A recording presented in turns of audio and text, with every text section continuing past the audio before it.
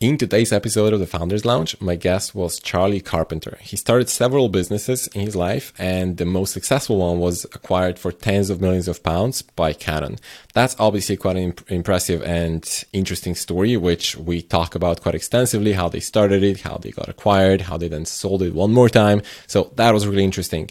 We talk also about leadership, and we talk about in his current role, he's also acquiring other businesses. So we talk about acquisitions, how they approach that. And in the end, we also touch on side hustles. So besides his main business right now, he also has a few side hustles with his wife. Some of them are pretty successful, and I think that's really interesting to hear about as well. So I hope you're going to enjoy it. And if you do, please leave us a review on Spotify, on YouTube, leave a comment. Love to read those, and it really helps spreading the word and getting even more interesting guests on. Thanks, and enjoy the episode.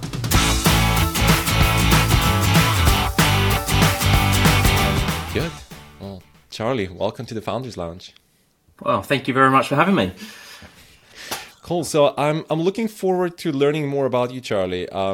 I don't know that much about you yet, so this is going to be a bit of a discovery episode where I try to learn more about who you are, and we'll try to learn some things together.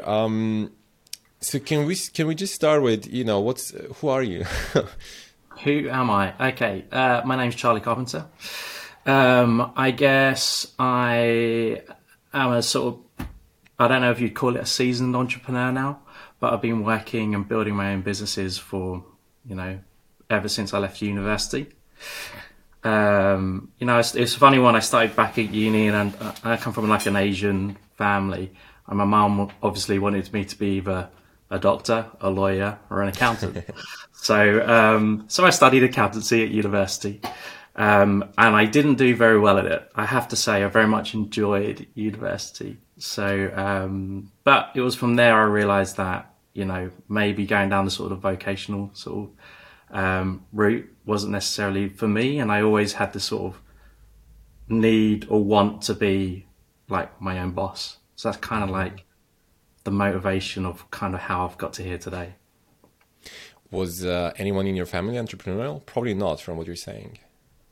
My uncle was actually quite entrepreneurial. Uh-huh. So my uncle, he also sort of followed a similar route. So he went to university, but he actually dropped out to look after my gran, his mum, and he started a cleaning business. But it was actually very successful. He had sort of national contracts with big, well-known supermarkets, and he sort of semi-retired at a very young age of, I think he was maybe 50, so it was quite young for him, which was good. So I learned a lot of stuff from him, which was great. And actually, my sister is very entrepreneurial. She started a business she moved to Australia after she went traveling there in her 20s, and started a recruitment business, which she ended up selling, and it got acquired. I think it was about a year or so before I sold my recent business. So there's two of us that have been relatively entrepreneurial and successful. We had a sort of race to see how successful we could be before we were 35. And she sold her business when she was 36. So, so you win. Yeah. That's fun. Okay. So that's interesting. Do you think that your uncle was then sort of the inspiration? Because it's interesting if I compare it to my childhood, nobody was entrepreneurial in my family, not parents, not uncles. So I would hear about business people, right? And I would hear about people having businesses and certain lifestyle that came with that and certain success that came with that. But I had absolutely no idea. It's kind of ridiculous how I had absolutely no idea what that really means to start a business. It's now when I think about it, it's kind of funny because I sort of thought you just do something and people just happen to buy it, and you're just kind of get lucky that you're working on the right thing. And now I think about business very, very differently. It's very, strategic and calculated, and you're very thoughtful about what you start and what you work on. So I'm curious, what introduced you then to? So I don't think it was, my uncle was kind of the first person who got me interested in it, but into actually executing it, I would say. But actually, I think it was probably the motivation came at a much younger age. So like we grew up in a relatively poor area, and we were relatively poor ourselves. So, you know, at a very young age, I'm sure you've heard many of these types of stories. I was the kid who went to school and was like selling sweets out of my backpack so I could make enough money to pay for lunch. And, you know, I got given a certain amount of pocket money at the beginning of the week, probably wouldn't stretch the entire week with the amount that I ate. So I was like, okay, I need to double this, if not. So I figured it out that actually you could sell sweets, buy sweets with your pocket money, and then you could double your money every day, which is what I did. And I did that throughout school, which was probably like my first sort of entrepreneurial sort of thing that I did. And I think from there, it sort of sparked this situation where, you know, you can do lots if you sort of put your mind and focus to it. So going to university and pursuing a sort of academic career, in my eyes was kind of like, it's important, but I never really wanted to be the best accountant in the world, nor did I think I actually had the skills to be that guy. But what I did take from it was actually I can get a really good financial grounding and it can help me with whatever I do next.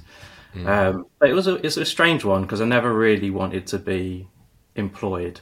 I'd done every single job under the sun, like growing up, from washing windows to, you know, working in a cafe, working in a bar, running a restaurant floor, selling double glazed windows, did everything, right? Just because I needed to. And then after 5 years of doing that, I was just kind of like, man, I've got to do something for myself. And I wanted that freedom. So that was kind of like the motivation for probably starting my own business. All right, before we continue, I want to take a second to talk about our sponsor. I've always been saying that one of the best ways to learn about business is by working closely with a smart and successful entrepreneur, and this might be your opportunity. Our sponsor is a company called JudgeMe. JudgeMe is a Shopify product review plugin, and they're the number one plugin on Shopify. They're literally, if you look at the Shopify App Store, they're in the first spot. They're bootstrapped, and they managed to outcompete other companies that raised hundreds of millions of dollars by just being smarter and building a better product. They were started by PJ, who was also a guest on the Founders Lounge, episode 54, so I recommend you to check it out. They recently moved their headquarters to London, and they're looking for smart people to join them. They're looking for product managers, engineers, and they're looking to fill other roles as well. So check out careers.judge.me and see if you find any role that you like and apply. So that's careers.judge.me. Now, enjoy the rest of the episode. Okay, cool. Well, then talk about your first business. What was that? How did that start? It's a good one. So it was, so we started back in 2000, probably like 2005, give or take. And when I came out of university, it was kind of like when Facebook was sort of blowing up on web. And I had this obsession with mobile phones. So I always had like I basically had like from the first mobile phone of like maybe the Nokia era, the 3210s, you know, that sort of playing Snake on your device. I sort of used to buy the latest phones as they were coming along. And I kind of realized that actually this was growing really, really fast. So I always wanted to do something on a mobile device. And back then, when people started paying for data. You could buy like bundles of data for like, I don't know, £2 for a couple of meg. But it wasn't the norm. It wasn't built into your plan or anything like that. But more and more I noticed that people were building like little Java apps, or you could use WAP on your phone, which is like mobile internet nowadays. So I was like, oh, we need to do something in this space. We should definitely do something in this space. And we had a range of ideas. All of them were kind of out there. It was wildly unsuccessful. I spent a lot of my family's money and they were not happy with me. And the business failed ultimately. But the idea, one of the best ideas that we had, but we didn't realize it at the time was we effectively, a friend of mine and myself, he's this great guy, still a friend of mine today, Ed Hope. We built this online estate agent. We didn't realize what it could become. It was kind of like the first iteration of what Rightmove is today. And we grew up in my secondary school. When I was at secondary school, we lived in a town called Bishop Stortford, which is a relatively affluent area now. But it was like I think at the time it was like the third fastest growing commuting town in the whole of Europe. And when you sort of walk around the town, it's kind of small, but there's a lot of people who live there. And I was like, where is everyone? And they were always either working in London or they were using Stansted Airport as a commuting spot to travel to Germany for the day or whatever it was. I was like, how do these people buy homes? So because the estate agents are only open back then they were only open on a weekday and they closed at 6, and most people leave before 6 in the morning and come back after 6 at night.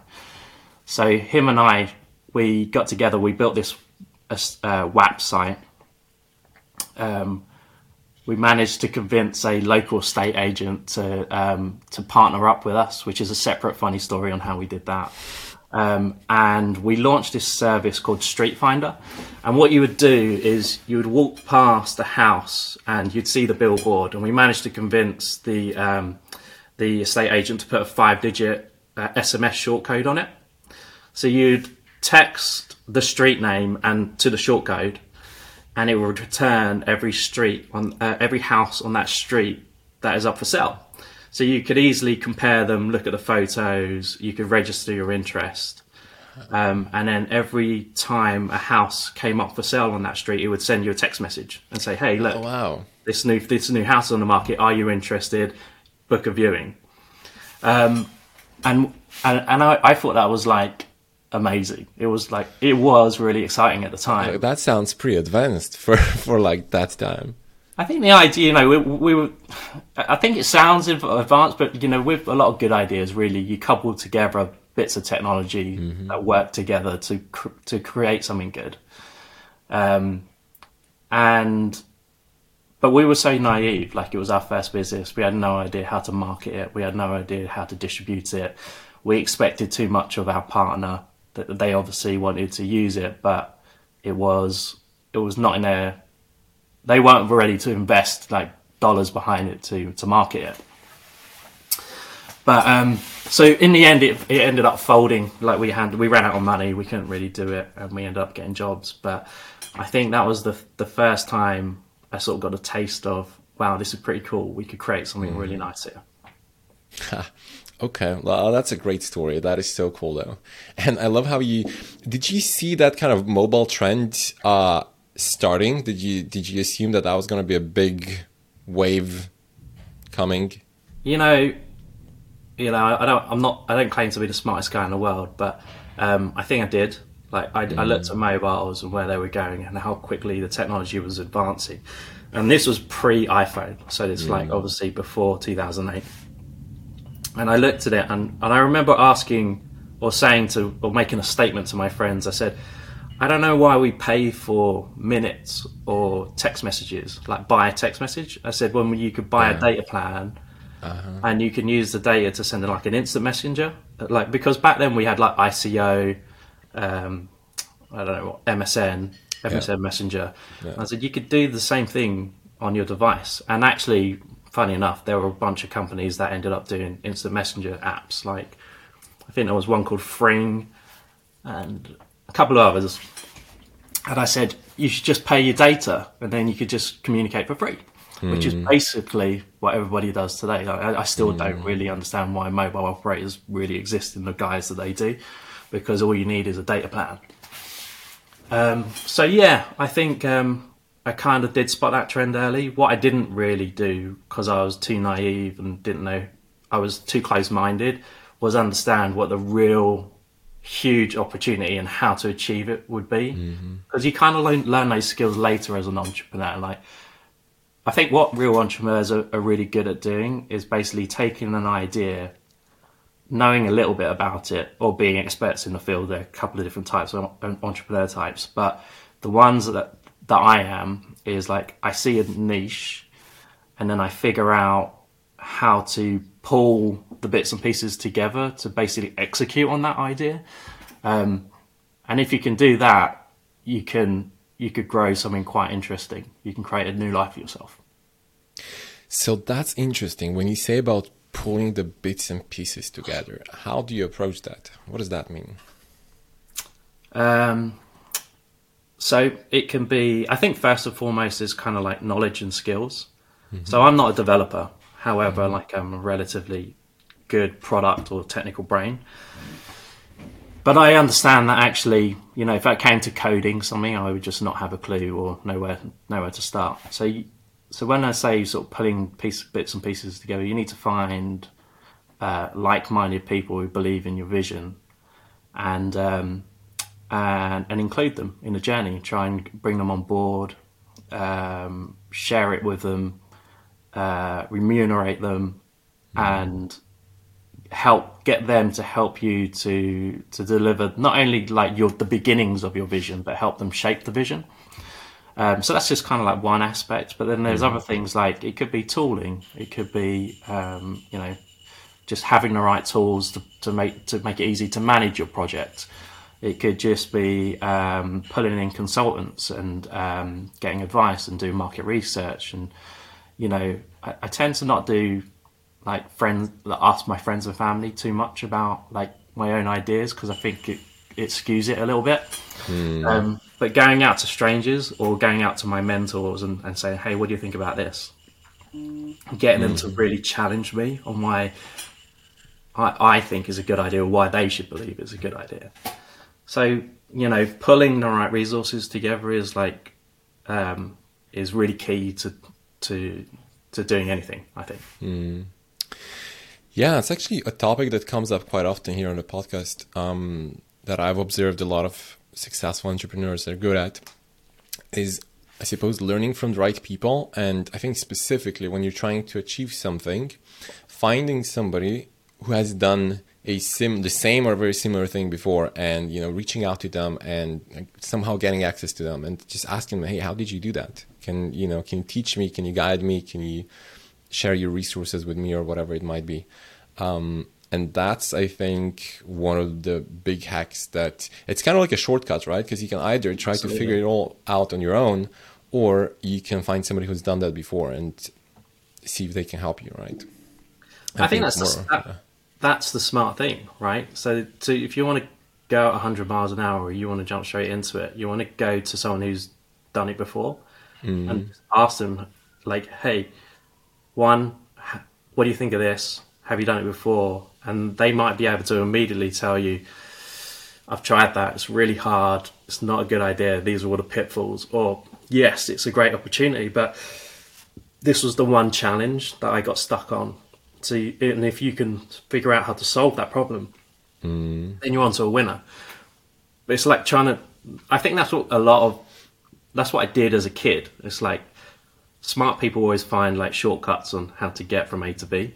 Like really, really quickly. I mean, there's that famous like Bill Gates saying, isn't it? Which is like, if you want something done fast, you know, hire a lazy person, like because they'll find the quickest and the smartest way of doing it.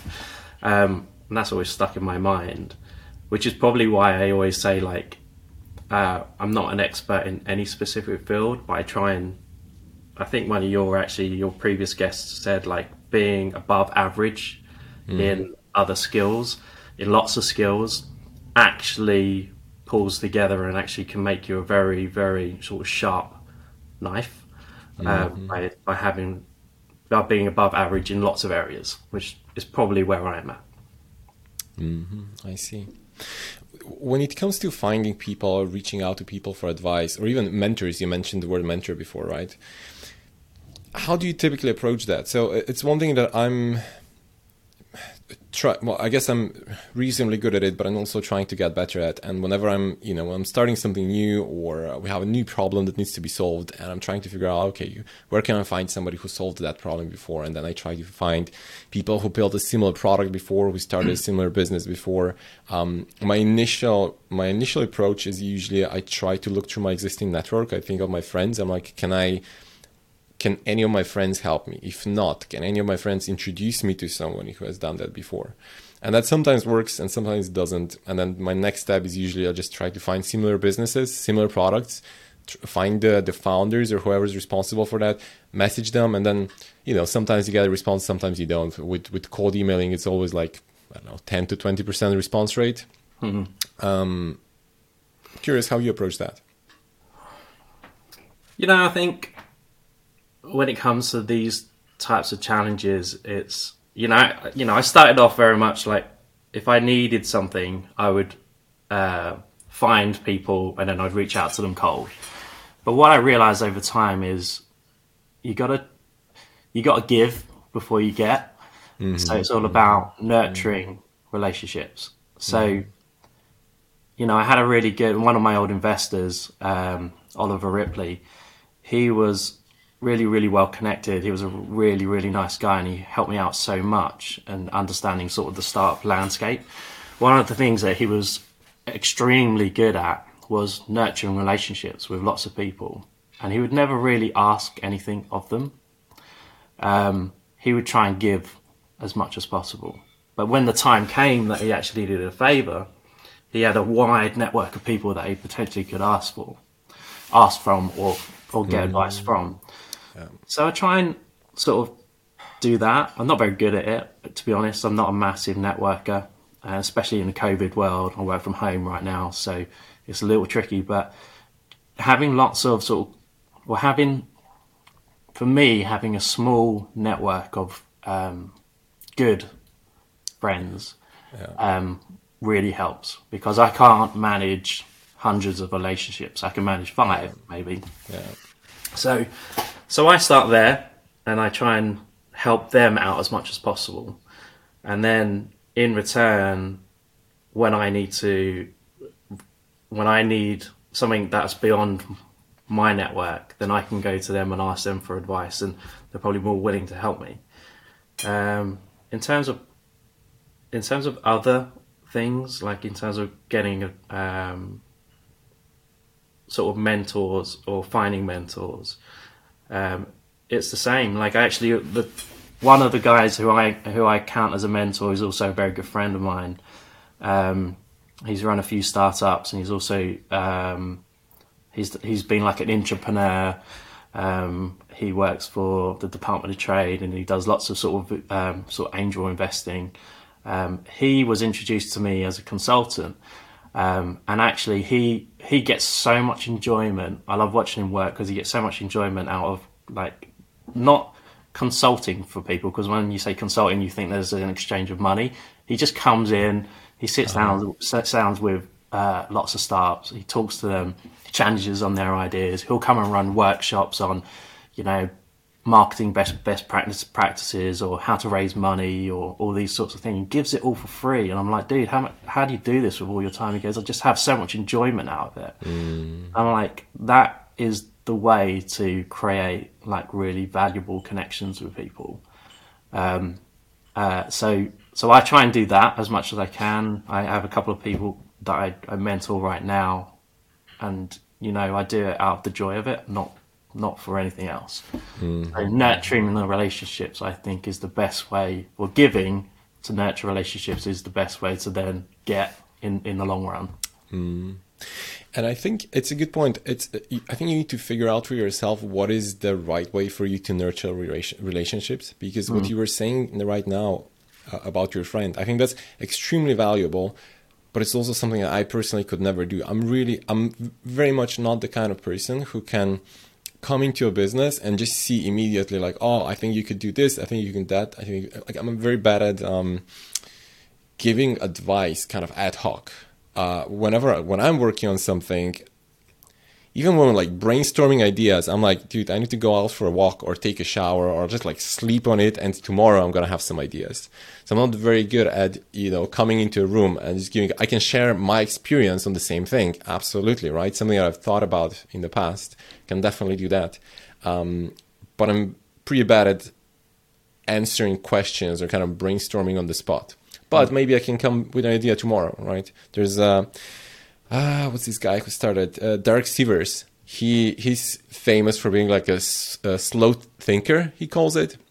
So he's like, and he started a like Seed Baby. I think he sold it for like $30 million or so. So it was a pretty successful business. And I think when I read about him, it made me feel better about that, because I always felt like, oh, I need to like think on the spot. I need to be, have ideas immediately. And then he wrote about it at some point. He was like, I never have ideas immediately. I always I have a problem, and then it's kind of at the back of my mind for a day or 2 or 3. And then after a few days, then I have the solution. If you ask me for an idea, if you ask me for an advice, I cannot give you an advice on the spot. Like, send me an email, tell me about the problem, and then I'll get back to you in a few days with what the solution is. Personally, I function more like that. So, but yeah, I guess my point was, you need to figure out for yourself what is a good way of giving back or building those relationships and nurturing those relationships, right? Absolutely. But I think what you just described in terms of like slow thinking is really what a lot of good sort of entrepreneurs do. I am, if you think about it like a natural relationship, like a man and a woman, like it's quite, and I'm going to generalize a little bit here, so nobody shoot me down, but I'm terrible. Like if I come in and my wife says to me, oh, there's a problem, or she's unhappy about something, I immediately like listen and then go for a solution. That's what most people do. But actually what I've been trying to do much more, which I've been carrying across from my professional life, is being more of an active listener.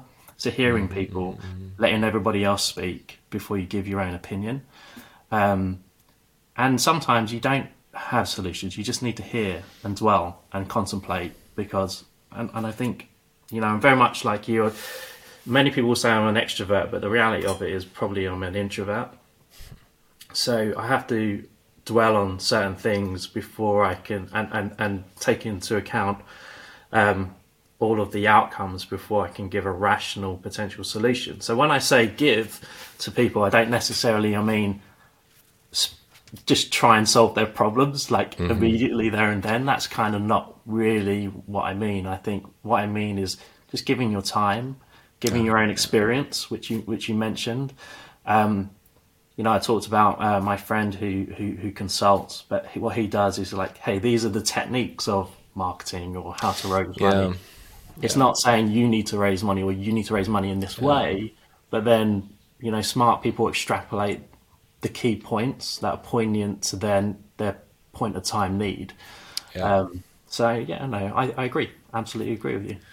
That's a good point. Yeah, it's something I noticed that I've been doing more recently is I don't give the answer. I don't give the solution because I don't know what it is, but I explain how I would approach solving it, right? I was like, here's what I would probably research, or here's who I would reach out to, or, something along those lines, more like the approach or the process towards solving it, not actually solving it and giving the answer. And that's probably a better thing to do also, because, right, you give a man a fish, you feed him for a day, you teach a man to fish, you feed him for life. So it's kind of you sort of help them solve those problems. Okay, we didn't even get past your first business yet. So that was the first one that we talked about already, probably like 15 minutes ago. And then what happened? Then you had a series of other businesses, right, after that? Yeah, so I jumped to sort of my most successful, I guess, accomplishment. So back in 2013, I founded a business with some friends. It was actually a bit of an odd one because I had a career in digital marketing. I was working for the LBI, which was like a marketing digital agency, and I was in charge of the Mobile Accelerator team, which was basically a group of individuals who designed and built mobile apps. And we built lots of apps for lots of blue chip companies, McDonald's, Lloyds Bank, you name it. There was a bunch of apps that came out of our team. And my friends, I got together with a couple of friends, and they said, "Hey, look, we should start a business." I said, "What business should we start?" "We don't know." Okay, good. That's not a good start. So he said, "Well, I've actually met this guy. He wants to develop an incubator.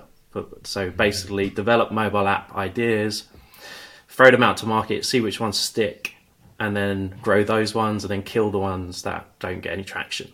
I was like, okay, that sounds interesting. We could definitely have the skills for that. So we came on board. It was very simple. They immediately threw in, a seed round of 300,000. We split up the equity, and off we went. So it was very low risk. We had no real idea.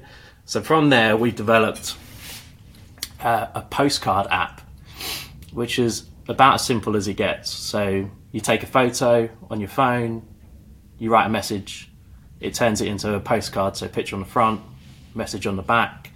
You might pay £1 and it would actually print a physical postcard and ship it anywhere in the world. And we thought that was a great idea until we realised that we need to sell like 1 billion postcards to make any money.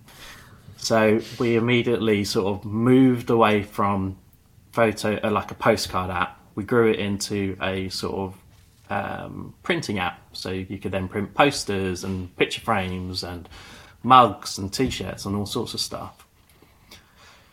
But again, as I mentioned earlier, I wasn't necessarily the best paid marketeer, so I didn't really know how to scale a direct-to-consumer app. But what we developed was a print network. So we'd taken our little app, we built a service which connected to lots of different printers all over the world. And then we said, actually, that's where the real asset is. We could offer this print network as an API to lots of different developers who take pictures. So back then we had like Hipstamatic, Instagram had come out, PicCollage. There was tons of photography apps. They were booming. And between them, they had like billions of users. And we were like, surely these guys would want to print their photos. Because back then, like taking photos was kind of like an art. Before all of this sort of, selfies and food photos sort of becoming a trend. And we did that. So we launched our service as an API and as an SDK. We started building out a more robust global print network, and we launched a company called Kite, which basically was we connected people who wanted to print with people who can print. And the concept was, if you are a company based in the UK, and let's say one of your customers wanted to print a t-shirt and they live in San Francisco, they would place an order, the order would come to us, we'd route the order to the closest print manufacturer, which could be in the Bay Area or California somewhere. It would be printed locally, shipped locally. So the idea was, we wanted it to be like greener, cheaper, faster, right? So it was low carbon footprint because we're not shipping it from the UK all the way to the US. It was cheaper for the user because they're not paying like high shipping rates, and it was much faster, which meant, the customer was delighted. They're more inclined to buy again and repeat purchase. And then we released that API. We turned it into effectively a print platform. We started developing client-side applications. So they were like mobile apps, there were web interfaces, there were like, you could place orders manually. And we ended up selling that business to Canon back in 2017. All right. Well, yeah, congratulations. So that was you said that was the big success. All right. Was that, so that evolved from the mobile app incubator, right? Was that all financed by the revenue that you made with mobile apps and then eventually the one postcard app, or did you raise any more funding for it? Yeah, so we had a bit of a weird setup. So because our investor was already a partner in the business, we never really called him an investor, but he was more of a partner. So that they kept bankrolling us, and I think by the time we started in 2013, we sold in 2017. We'd only spent £1 million, maybe. So we raised £1 million from our partners. So we were very lean. And then by the time it was sort of being successful, we were sort of bankrolling ourselves. But, we weren't doing crazy amounts of revenue at the time when we sold. But the acquisition was a really fantastic deal when you start looking at how you the unit economics of EV valuations, we got a really fantastic deal. So so the offer was too good to turn down. Can we talk anything about the numbers? I can't give you the exact number, but it was tens of millions. Very nice. Very nice. And then you stayed with the company for a little while, right? After the acquisition. Yeah, so like a lot of sort of exits, you end up having earnouts, and depends how the deal structure works. So we had a 3-year earnout, and halfway through the earnout, the Canon, there was a change of strategy, and I didn't believe that our vision aligned anymore. So there was an opportunity to exit that business. But me being me, I wanted to make sure that the legacy sort of survived. So I managed to extract Kite as a business out of Canon, and we ended up selling it to another business. Oh, what? Okay. Yeah. So, that's interesting. So the same business we sold it twice in the space of 2 years. and it sort of lives on now under a new guise. So I sold it to a friend of mine who was the CEO of another competitive print-on-demand business called Prodigy. And we managed to combine our technology with his own technology and his own print fulfillment network to sort of supercharge the offering. And you know, I stayed on there as a consultant for a while, but that business definitely does not need 2 CEOs. So James and the team there have been really fantastic, and they've taken it, you know, far beyond what I could have done. Okay, I see, I understand.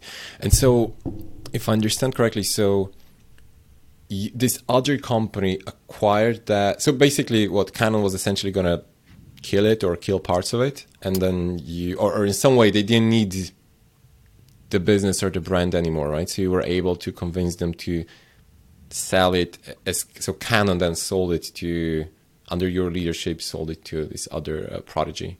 That's correct. Yeah. Right? So the strategy changed. It was a bit of an odd one because, you know, in Japanese businesses, they move at a certain pace.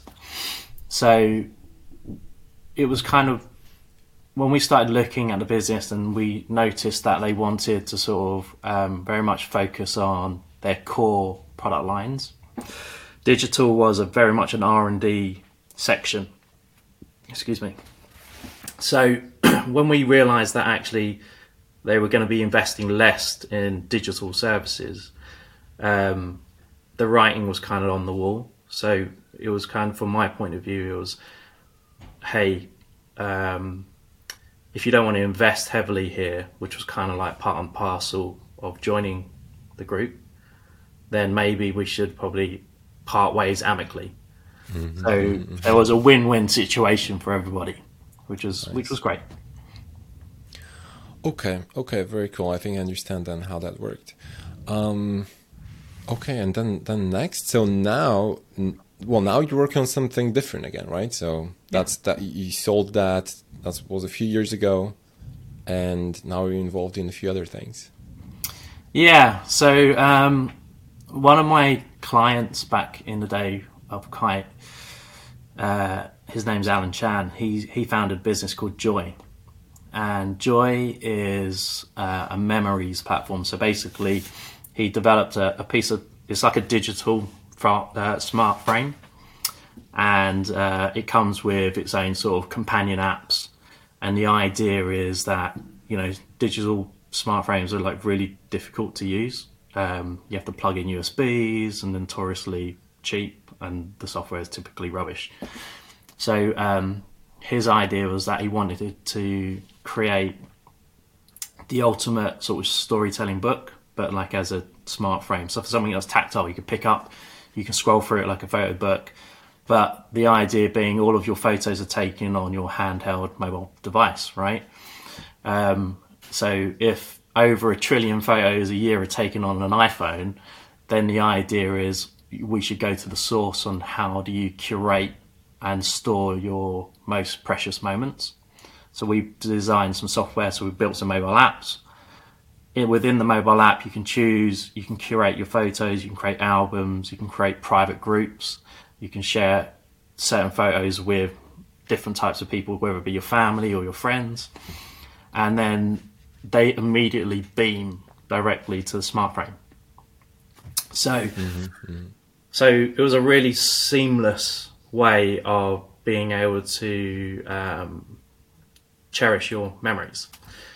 So he'd been developing that concept for a couple of years, and actually more recently what we've done is we've expanded the vision to be effectively, our vision is to be like the most trusted parent tech company in the world. And the idea is like we want to celebrate and support parents at key essential moments of their lives, and by providing them nice services, etc.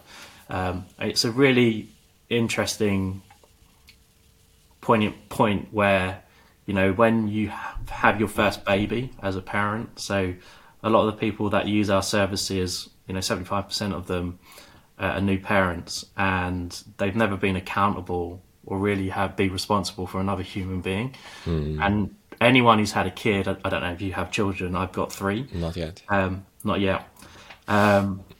You go into being a parent and you don't know lots of things, right? So you can read all the books, you can go to NCT classes, but the reality of it is every child is different, the experience is different. So what we did is we realized that actually Joy and the Memories platform, the most effective or the highest conversion rate was when we targeted new parents. So we'd ended up acquiring a couple of businesses, so one in the UK, one in the US, which takes newborn photography. And at that point, we realized that we could not only build a business through taking newborn photography, but then we can also deliver the memories through Joy, so through the software. So people get their photos directly on their mobiles from the portrait sessions that they take with us. And then we're growing that out into be a parenting club.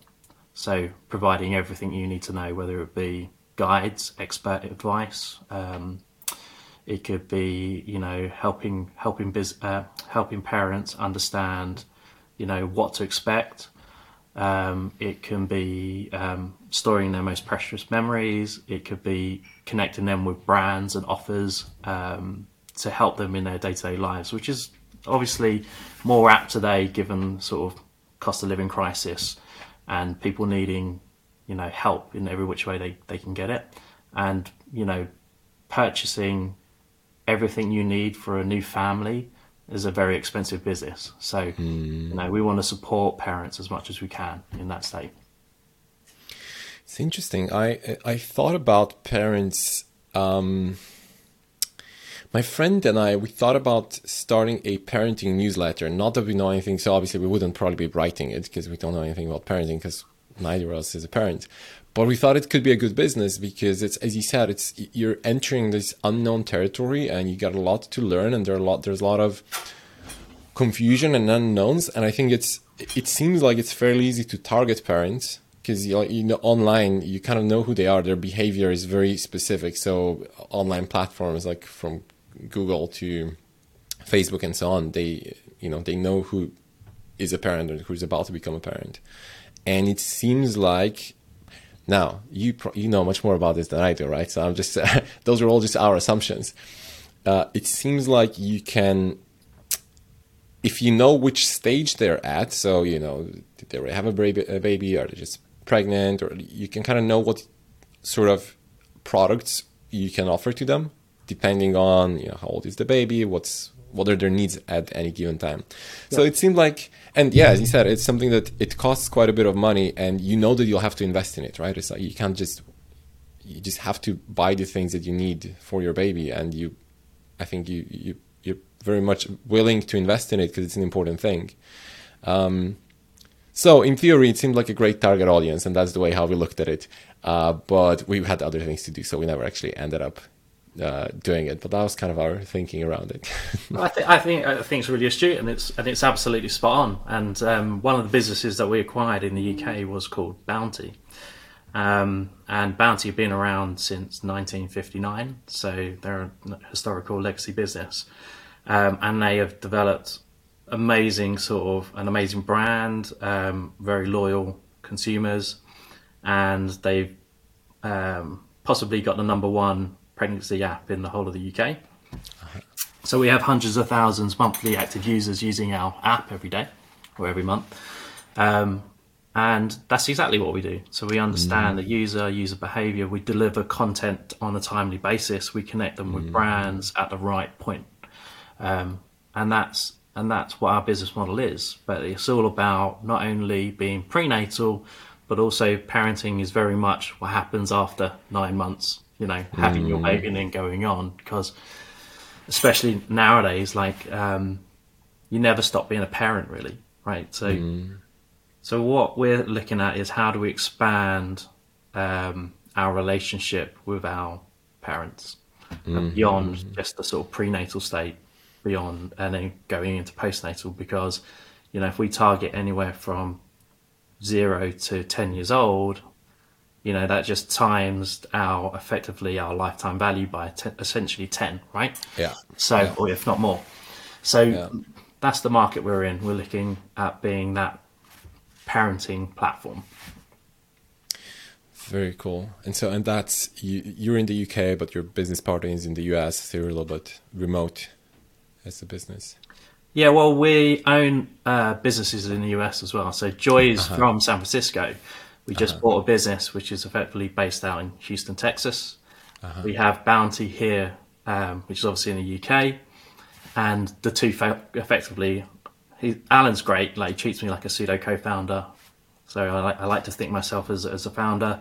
The two of us are split between the two countries, so we can sort of manage both at the same time. Very cool. And that obviously that's working well, and that's probably your plan now for the foreseeable future. Yeah, absolutely. Yeah. Very cool. I'm thinking, where should we go from here? You're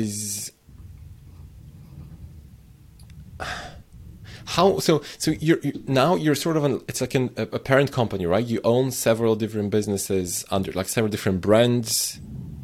Do you generally just manage or treat those as completely separate brands? So yeah, that's maybe an interesting topic, because your business has been acquired and now you're acquiring other businesses. And I've seen acquisitions go extremely well, and I've seen acquisitions go terribly wrong, right? Sometimes somebody acquires a business and they're not necessarily very familiar with that type of business and they don't know how to manage it. So I've seen my friends' companies, they got acquired, they left the business, and then their acquired business essentially failed because the acquirer didn't know how to manage it well. And then in other cases, obviously, it's a major success, right? That those are usually the ones that we see in the news and that are end up being very good, very successful acquisitions. So maybe I think that's an interesting question, and a question that not many people can actually talk about, because they're not, well, or at least in my network and among my friends, there are not so many people who acquire other businesses. So maybe that's something you can talk about a little bit if you want. How you approach acquisitions, and then how do you actually treat those businesses? Do they stay as completely independent, or do you sort of merge certain things, share resources, or you have completely separate resources, or how does that work? Yeah, absolutely. I wouldn't say I have extensive knowledge in terms of M&A, but we're living through it right now, so we're getting experience every day. So I think it's very much like, how do we approach it? It's very much what we said earlier about nurturing relationships. So, when we start looking at where the opportunities are for our business and sort of realizing the vision and defining what our next step is, you always do effectively a competitor analysis, or you look at different avenues and you have to strategize around What's your distribution channel going to look like? How do you reduce the price of your CAC? How do you increase your average order value? Where is your market? What is the best place to focus in? Once you've done all that sort of work, it suddenly becomes obvious where you want to sort of focus, especially if you're sort of going with an M&A approach. Not many companies do like an M&A approach, but because I think it's a little bit out of lack of experience and naivety. So it's becoming a bit more prominent now when I talk about sort of different types of strategies in terms of M&A. But when you're a startup founder, I think immediately what happens is you want to find a problem that you need to solve, that people want to solve, and you want to find it at scale. And then you end up trying to identify product market fit. Once you've got product market fit, you scale your business. And then ultimately you're thinking, well, what's the 10-year plan here? Is it, do you want to keep growing it? Is it going to be a lifestyle business? Is it going to be like something that's your life work? Is it going to IPO? Is it going to exit? Are you going to merge? Like, what are you going to do with it? But only really, I think, but because of not most, but like new startup founders, that's kind of like the well-trodden, documented path that you'd probably read about in TechCrunch or whatever it is, Hacker News. They don't necessarily read about buying other businesses to help yourself get bigger or grow. Yeah. It's kind of like a step function change for more of a sophisticated, more mature business, or someone who's been like a serial founder or an entrepreneur. So, Alan, he's had his own businesses. He sold his last business to Yahoo. So he's been around for a while, very smart guy. And what you'll notice over the last couple of years, there's been a trend of what they call like roll-up strategies. So I don't know if you've heard that term, but it's basically buying up lots of companies to sort of, in the same space, to sort of grow not only your distribution network, but also your revenues. And as you grow your revenues, like you become a stronger, more efficient entity, and you get economies of scale. So there's a business out there called Thrasio, and they buy up direct-to-consumer businesses. They buy up a lot of, Amazon FBA stores, I think was what they did. And I think they're probably branching out into like Shopify stores and other direct-to-consumer brands. And I think, if I'm not wrong, they were probably like the fastest company to achieve billionaire status or unicorn status. But if you go out there and start researching roll-ups, you'll probably see that more often. Now, that's not necessarily what we're doing, but we took a leaf out of their book and we was like, actually, we can grow our business by understanding the market and then looking at how to leverage a company's assets to not only provide an asset for our own business, but also by combining the two, you have a bigger multiple. So there's like an exponential gain on it. Because Bounty, for example, legacy business, they've been doing things the same way for a while and had a very successful business. But they're not a technology business. And when you start laying technology on top of these types of business, you suddenly get something quite magical. Absolutely. Yeah. So going back to your question around, how do you approach it? That's kind of like the theory behind it, but then it's very much nurturing those relationships of the CEOs and the boards and the chairmen of those businesses and sharing your vision with them. And then over time, when the time is right, you have a relationship to sort of float ideas past them. And that's very much what we've done. Okay. Very cool. Yeah, I think that's very interesting. Not many people are actually able to provide some kind of insights into that. One of my recent guests here, maybe 3-4 episodes ago, was Ben Fletcher, and he's doing something a little bit similar with a company called The Mothership, and they're doing essentially what you said, right? They're buying D2C e-commerce brands. Yeah. And is it predominantly? I think it's predominantly Shopify sites, is it? The Mothership. So I don't think they buy Amazon brands. So I think they only buy independent brands who are either Shopify. I don't know if they only focus on Shopify, but D2C independent e-commerce brands. That's as much as I know.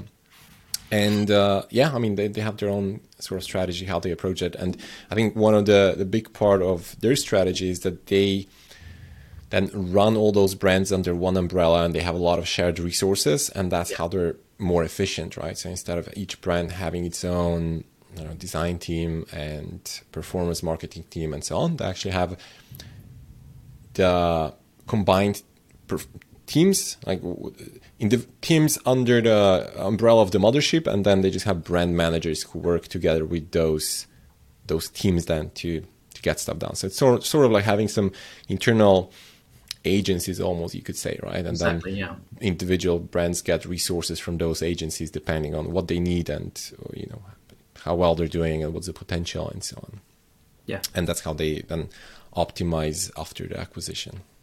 And I think that's exactly what Thrasio is doing, so having this sort of internal agency model where you have like marketing and operations and so on, whether it's inventory management or whatever it is, that makes total sense. And that's why they can grow their revenues exponentially, but the resources required to operate them is much lower. They don't have to scale it at the same rate. Yeah, exactly. So that makes a lot of sense to me. But then it's interesting, on the other side, you got companies like Tiny Capital. Do you know them? No, I don't. Run by Andrew Wilkinson. Incredibly successful. Andrew is super successful, and their business is very successful. They're doing probably it's at least $1 billion company at this point. But they also own 30, 40, maybe 50 different companies. They buy technology companies. They like to call it simple, successful technology companies. That's what they buy. So it's usually a business that's doing, a few million to maybe like tens up to a few hundreds of millions in revenue. And where the founder is sort of exhausted, they don't want to, or bored or whatever, they don't want to run the business anymore. So they sell it to Tiny, and then Tiny typically just finds a new CEO, and they keep running the company in pretty much a very similar manner as it was being run before.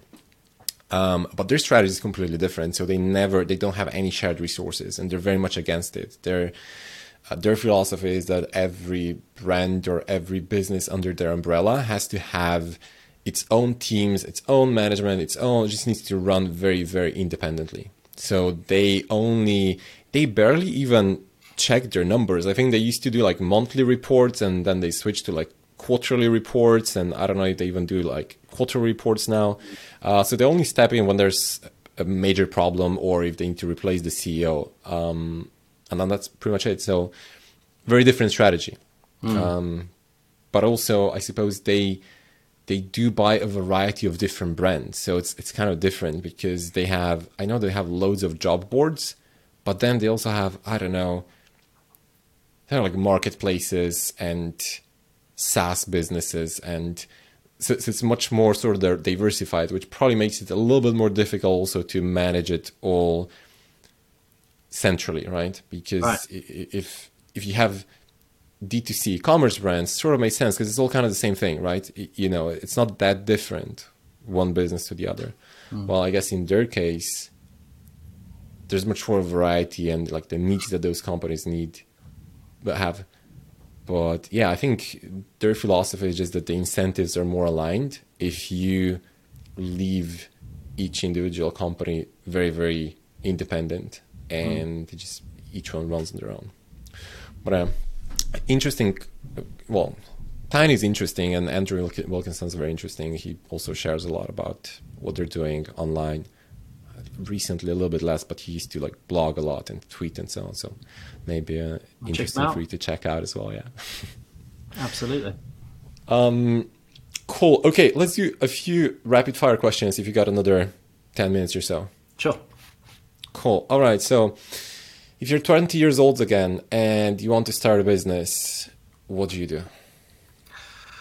Oh man, I think I'd have to go back to what I tried before and just stick it out a little bit longer. So if I took that estate agency app and grew it into Rightmove, I don't know what the market cap is now. I'd imagine it was, I don't know, maybe 8 at its height, 8 billion, and probably worth like, I don't know, maybe half now, 4 billion. That's not bad. That wouldn't be a bad first exit. That's true. That was a good one. Yeah, I really like that idea. I was in the end, I was kind of surprised when he said, "Well, eventually it didn't work out." Which, I mean, obviously it happens, right? Of course, all the time. But I was like, man, that was a good idea.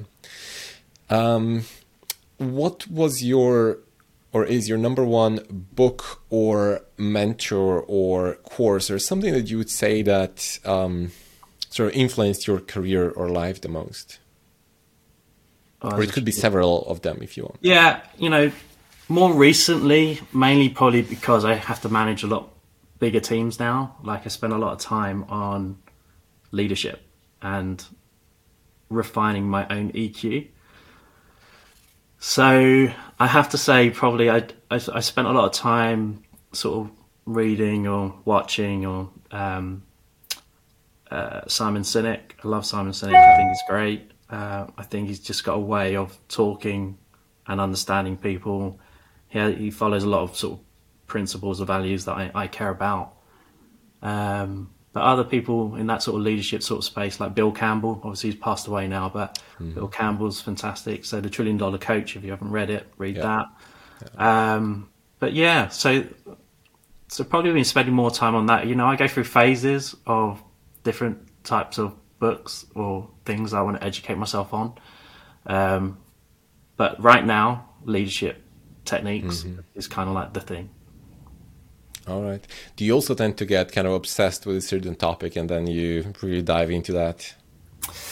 I wouldn't say I get overly obsessed. I'm kind of more of a kinesthetic learner, so I have to sort of do something to sort of really absorb it. I was never really a good textbook style studier, which is probably why I didn't do exceptionally well at university.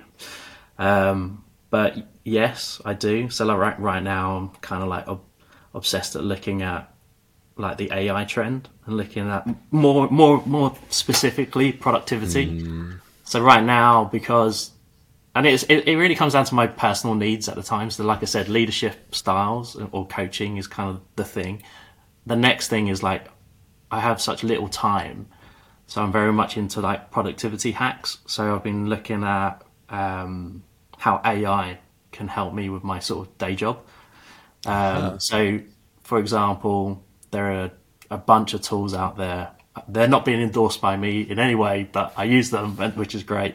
But like a couple that I can talk about is like Jasper.ai, which is fantastic. It's like artificial intelligence for content writing. So you just pump in a bunch of like bullet points and it helps you like pad it out and give it context, which is fantastic. That's really useful. I use things like Otter.ai, which basically captures all of my meetings and conversations to help me bullet point and create summaries. There's another tool out there which I use for marketing, which is called like AnyWord. So we're often, because I'm a product guy and I'm spending lots of time sort of building, looking at landing pages, funnels, apps. I'm often like, well, what copy should we use here? So we use certain types of copy, but it scans the copy and goes, you should use it. You should rephrase it to this. It will perform better. So things like that. What was this last one? AnyWord? AnyWord. Oh, AnyWord. Yeah. Okay. So yeah, so those types of tools which help me with productivity. So I think it is interesting to me right now. Okay, very cool, interesting. What do you think separates okay founders from great founders? EQ, definitely. EQ, absolutely. So, I've met so many people that are good at their job, but when it comes to it depends on what stage you're at. Like there's two things I think are massive. EQ, so understanding really like being able to sort of stand in front of somebody or a team of people or give a speech and being able to ignite a passion, get them all behind like a common goal. Like that's if you can do that as a leader, so you can say, hey, this is our North Star, this is what we need to do, and this is the reason why we need to do it, and get everyone fired up to do it, you will achieve it so much faster. Other than other founders who are kind of like all over the place. Oh, should we try this and do that? And then let's not do that now. Let's change this and do that. that is a very difficult way or trait to break. So being able to be laser focused and use your EQ to sort of bring out the best in people is very powerful if you've got lots of people, right? That's what I mean. It's very different if you're a founder and you only have two people, a couple of founders. It's slightly different. Maybe it's grit when it comes to that, when it's at that level. It's like just the perseverance to get stuff done and keep going even when people are telling you it might not be working. Grit is the thing that probably got our kite, to where it needed to be, because many times it was like, I'm not entirely sure whether this is going to work, but we were very much persevered, and then we managed to. Smart people always manage to find a way. Very cool. Is there anything else that you think we should talk about? Oh, I don't know. What other questions? I had a couple of sort of. I'm always working on sort of mini side hustles as well. Yeah, let's talk about that. That's a great subject. I love that subject. I think it's definitely a trend more that you're seeing across like the influencers, social media platforms. I think there's more people wanting to bootstrap businesses now, like build a side hustle. Side hustle is that buzzword for effectively bootstrapping, in my opinion. And so I always have a couple of side hustles on the run, and they're often to help my wife. So my wife's always talking to me and saying, "Hey, what should we do? Should we try this? Should we try that?" And I always describe her as someone who is probably a more successful entrepreneur than I am, but it's like in secret. We got 3 kids, and she looks after those. She's a stay-at-home mum, but she has 2 businesses which I've helped her with. She runs like an Etsy store, print on demand Etsy store. Funny enough, using Kite or Prodigy, and that's pretty successful. Does a good big 6-figure sum a year, and that's fantastic when you start thinking about it. Probably only takes like 2 or 3 hours a week. Which is fantastic. But her most successful idea, which I've managed to sort of help bring to life, is this app called Elfcam. So the concept of the app is it's a Christmas app. It's a seasonal app. So people download it around Christmas, and it uses AR technology, and you can scan a room basically, and then you can plot a route, and this little Christmas elf pops up. And it sort of runs around, and you can get it to animate it. You can dance. You can do all sorts of things. Drops little Easter eggs and chocolate coins and candy canes. And you film it, and then the idea is that you show it to your children in the morning, and it sort of brings Christmas to life. Well, I thought this was a terrible idea when she first told me. And it took her maybe 4 years to convince me to help her build it. So we built it 2 years ago. And it was by far the most popular mobile. Well, I've never seen a mobile app grow so fast. So in 3 weeks over Christmas, she managed to get 250,000 installs. Oh, wow. In 3 weeks. It knocked BBC, Sky, like Amazon Prime, all out of the top 10 of the entertainment list in the App Store, and it was only sort of second to like Netflix and TikTok or something like that. Oh, wow.